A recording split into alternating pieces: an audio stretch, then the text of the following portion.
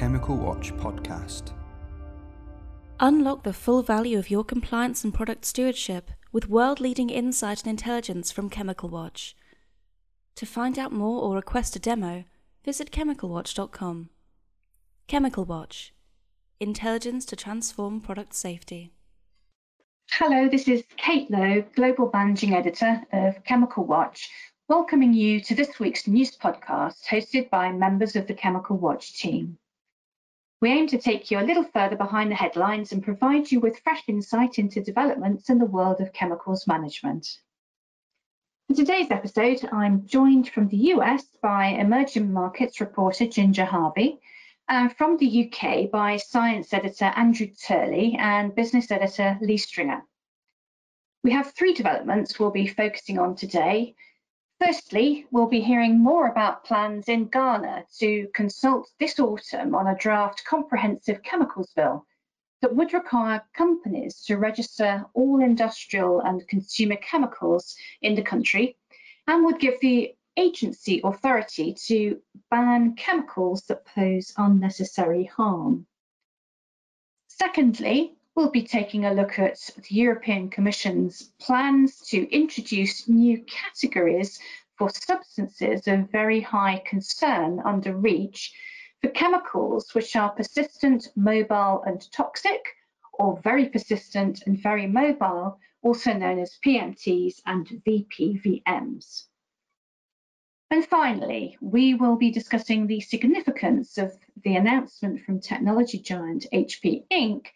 that 98.5% of the total weight of all its products consists of substances considered by the NGO-led Chemical Footprint Project to be safer alternatives to chemicals of high concern. So let's begin with the developments in Ghana. So Ginger, what do we know so far about the details of the draft bill? And can you tell us what are the main outcomes the authorities are aiming to achieve through its implementation? Hi, Kate. Sure. So the bill is really in early stages. The Environmental Protection Agency of Ghana has drafted it, and it's gone through a first round of legal checks at the government, but it's still in development. So far, it looks like it's been modeled after Ghana's pesticides law, which requires companies to provide a fair bit of detail about any substances they want to produce or import into the country. And then the EPA decides whether to grant registration for those substances. There's also a list of banned pesticides, and in this draft chemicals bill, there's currently a blank page that says a list of banned industrial or consumer chemicals. So we can expect that to be filled out as the development of the bill progresses. As for the main outcomes that the government is looking for, obviously the main one is to protect human health and the environment in the country. But beyond that, there's also been a push internationally for countries, developing countries especially, to really know which chemicals they have on their market. And many of them don't right now.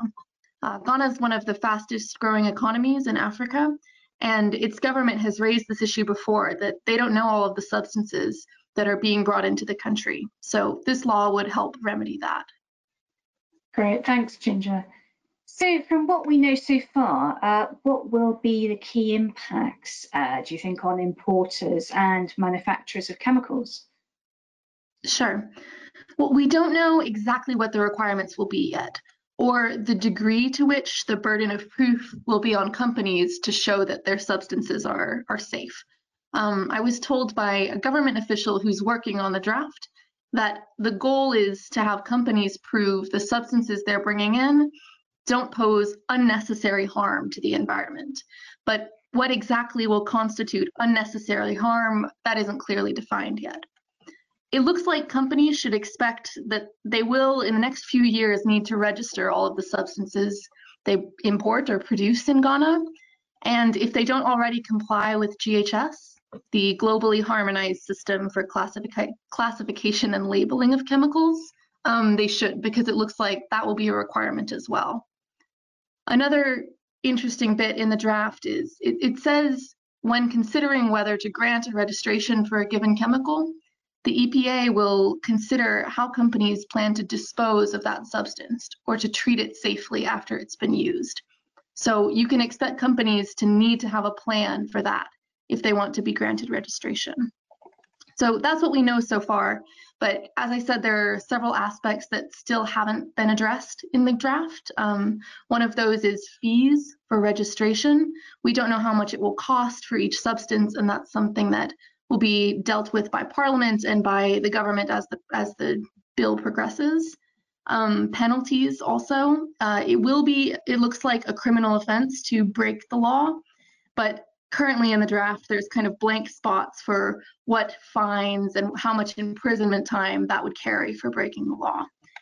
And finally, we don't know if there will be a transition period from when the bill is adopted to when companies need to have filed these registration dossiers.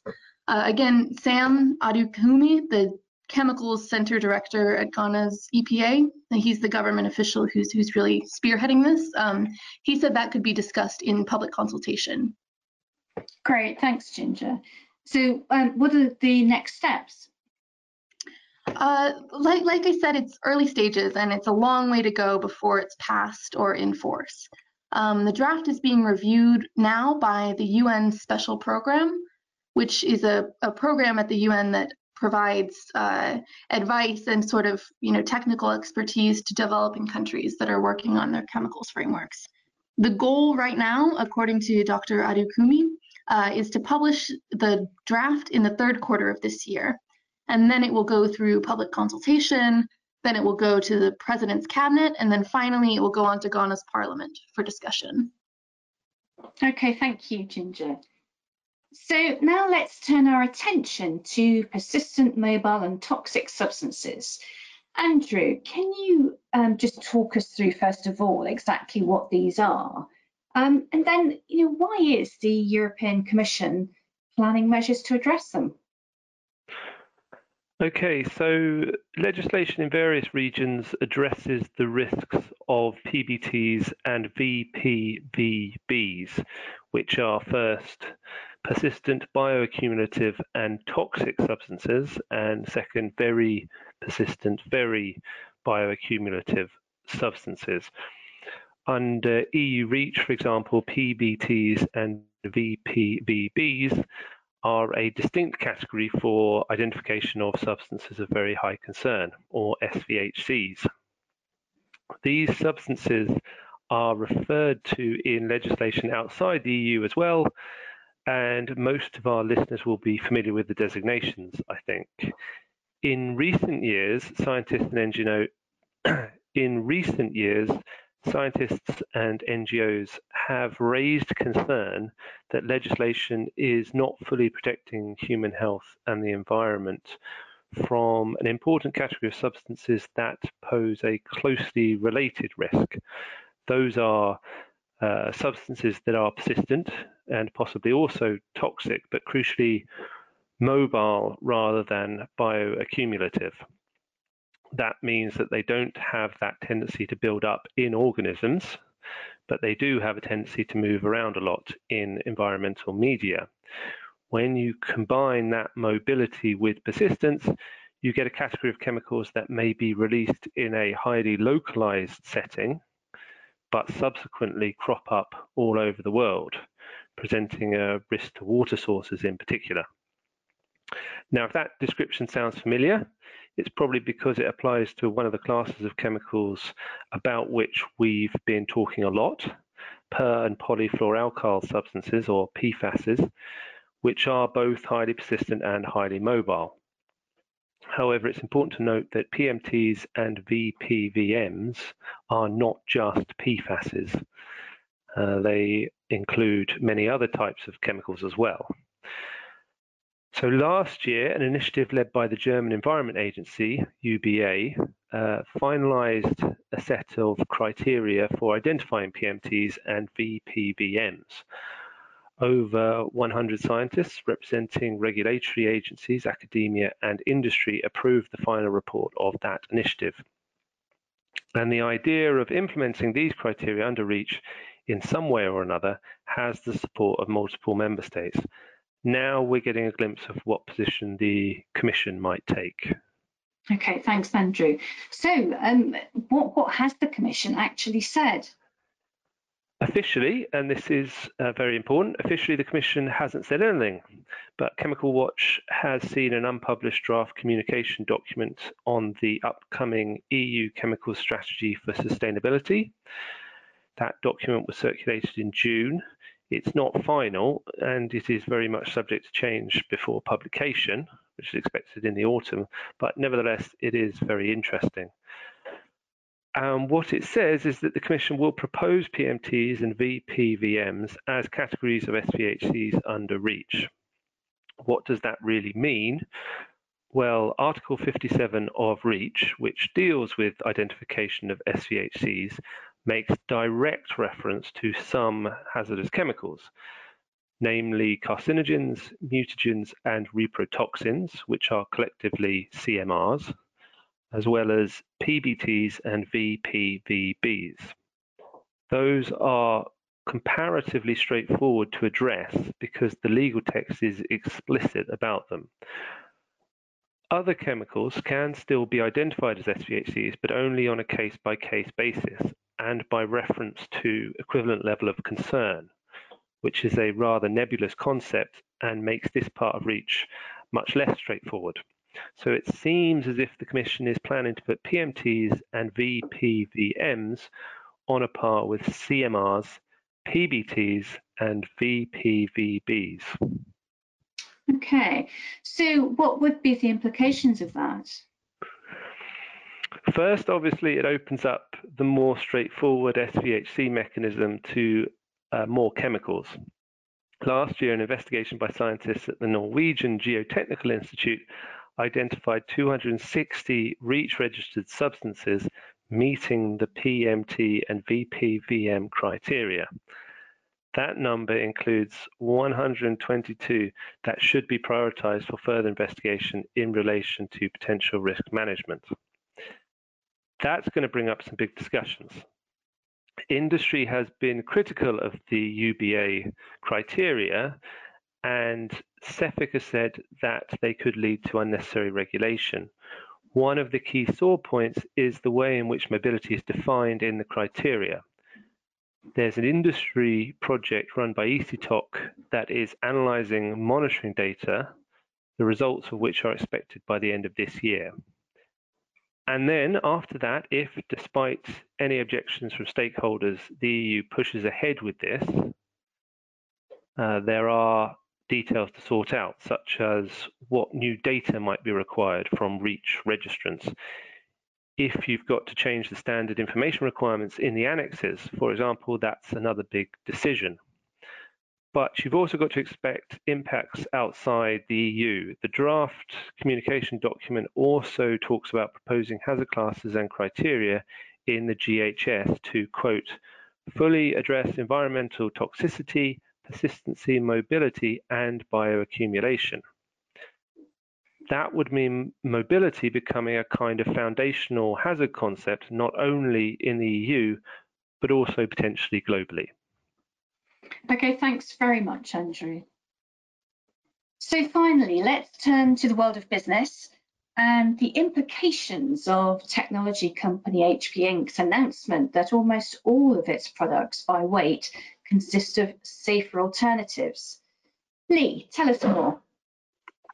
Yes, thanks, Kate. So this announcement came from HP Inc.'s 2019 Sustainable Impact Report, which the company released last month. Now, as you mentioned, Kate, the company says that 98.5% of the total weight of all of its products consist of substances considered by the NGO-led Chemical Footprint Project, which I'll explain a bit about in a moment, to be safer alternatives to chemicals of high concern. So what the company's actually done here is it's determined the weight of the chemicals of high concern used in all products shipped throughout the year, and it's then divided that by the total weight of all products shipped. So it's been left with this 1.5% by weight of its products that it says contains chemicals of high concern. Now, it's important to know that this is an average for all the products, and so the weights of chemicals of high concern will vary by product. Now, I'll highlight two important factors here. HP is a signee of the NGO-led Chemical Footprint Project, or CFP, which is managed by the US NGO Clean Production Action. And this project, it aims to help corporations measure their progress on transitioning to safer chemicals. And it does this by encouraging brands, manufacturers and retailers to answer a 19-question survey. It then evaluates their chemicals management policies and practices based on the answers to the questions, which kind of cover management strategy, chemical inventory, footprint measurement, and public disclosure and verification. From there, the CFP gives the company a score. Now, the CFP encourages signees to measure their chemical footprint by total mass weight, so hence why HP has done it this way and announced the results. The next factor is, well, how is a chemical of concern defined? Chemical of high concern defined. What has HP actually been substituting? Well, the CFP defines a chemical of high concern as a substance that meets any of the following criteria. So carcinogenic, mutagenic, or toxic to reproduction, CMR, persistent, bioaccumulative, and toxic, PBT. Any other chemical for which there is scientific evidence of probable serious effects to human health or the environment that give rise to an equivalent level of concern, and it gives the example of endocrine disruptor or neurotoxicant, or a chemical that, when broken down, results in a chemical of high concern that meets any of the above criteria. So quite a wide array of substances there. Okay, thanks, Lee. Some interesting work there by HP. But can you just tell us more about this 1.5%? What's been the challenges of phasing out the remaining chemicals of high concern? Yeah, it's a good question, and one we did put to HP. I mean, the company has achieved a number of phase outs since the early 1990s, including beryllium, hexavalent chromium, brominated and chlorinated flame retardants from external plastic casing, certain phthalates from cables, packaging and other materials. However, the company does note that some remaining uses, which make up the 1.5% by weight, still do contain these chemicals of high concern, including mercury in bulbs and cadmium in industrial printers. But it did say that the challenges in phasing out the remaining uses of chemicals of high concern include a lack of viable alternatives, something that we hear a lot at Chemical Watch, and where it can influence and work with its supply chain without strong business drivers such as regulation, especially where the alternatives prove more costly. It also said that it focused on making changes where there are viable alternatives and for those areas that have the biggest positive impact. And it gave some specific examples such as phasing out halogenated flame retardants, PVC, phthalates, beryllium and solvent-based process chemicals. It actually went a bit deeper and gave some very specific examples, and it said all electronics products still have products which claim RoHS exemptions, RoHS being the EU's restriction on hazardous substances for electricals and electronics, or REACH candidate list substances when there is no current viable alternative. For example, many products still contain some amount of lead used in specialized applications that are allowed under RoHS exemptions. And it also said that ethylene glycol dimethyl ether is used in all coin cell batteries for which there is no known replacement. Also, many components used in HP's products are used across the industry, so things like capacitors, memory devices, connectors. So its suppliers won't typically make changes if it's only HP asking and if there's no regulation that requires them to do so. Right, okay. And as a seemingly progressive company, you know, what's driving this effort from HP? Yeah, it's always interesting to find out what's behind this work. So HP says, I mean, it's been a CFP signee since its inception in 2015, and is therefore, you know, heavily invested in the work required. And I think it's fair to say that it's one of the major technology companies leading the sector on chemicals management. But we did ask the company specifically, you know, what's driving this? Why is it important to the company? And it told us that the business case and drivers for ensuring its products are free from these chemicals of high concern include things like eco-labels such as EPEAT in the US and TCO, customer and market demand, which we hear more and more about, and ratings and rankings. So things like the Dow Jones Sustainability Index and the CFP, of course. So it's clear that recognition from labels and rankings, clearly helps increase a company's market share, and it improves the reputation of the company, which leads to customer trust. It's also worth noting that the sector in general is making some fairly big strides together to addressing chemicals of concern. We've reported on many other companies, and this week we reported on a US multi-stakeholder group which is starting a program in October that aims to protect workers from hazardous chemicals along the electronic supply chain. This group, called the Clean Electronics Production Network, or CEPN, comprises of the US EPA, major electronics companies, including HP Inc., Intel and Dell, but also academia, NGOs and other stakeholders. So a big project going on there. And also, some of the big electronics companies are putting in place some quite strict requirements for their suppliers. The likes of Intel, for example, recently put in requirements for their suppliers to carry out alternatives assessments. So a lot happening in this area. So watch this space. Great, thanks, Lee. That's it for today. So thank you again to Ginger, Andrew and Lee for sharing their insight into today's stories with us. And thank you to our audience for listening to today's episode. We hope you found it valuable. If you would like to find out more about the topics from today's discussion, please head over to the Chemical Watch website at chemicalwatch.com. We hope you can join us again for next week's news podcast. Until then, goodbye. Unlock the full value of your compliance and product stewardship with world-leading insight and intelligence from Chemical Watch. To find out more or request a demo, visit chemicalwatch.com. Chemical Watch. Intelligence to transform product safety.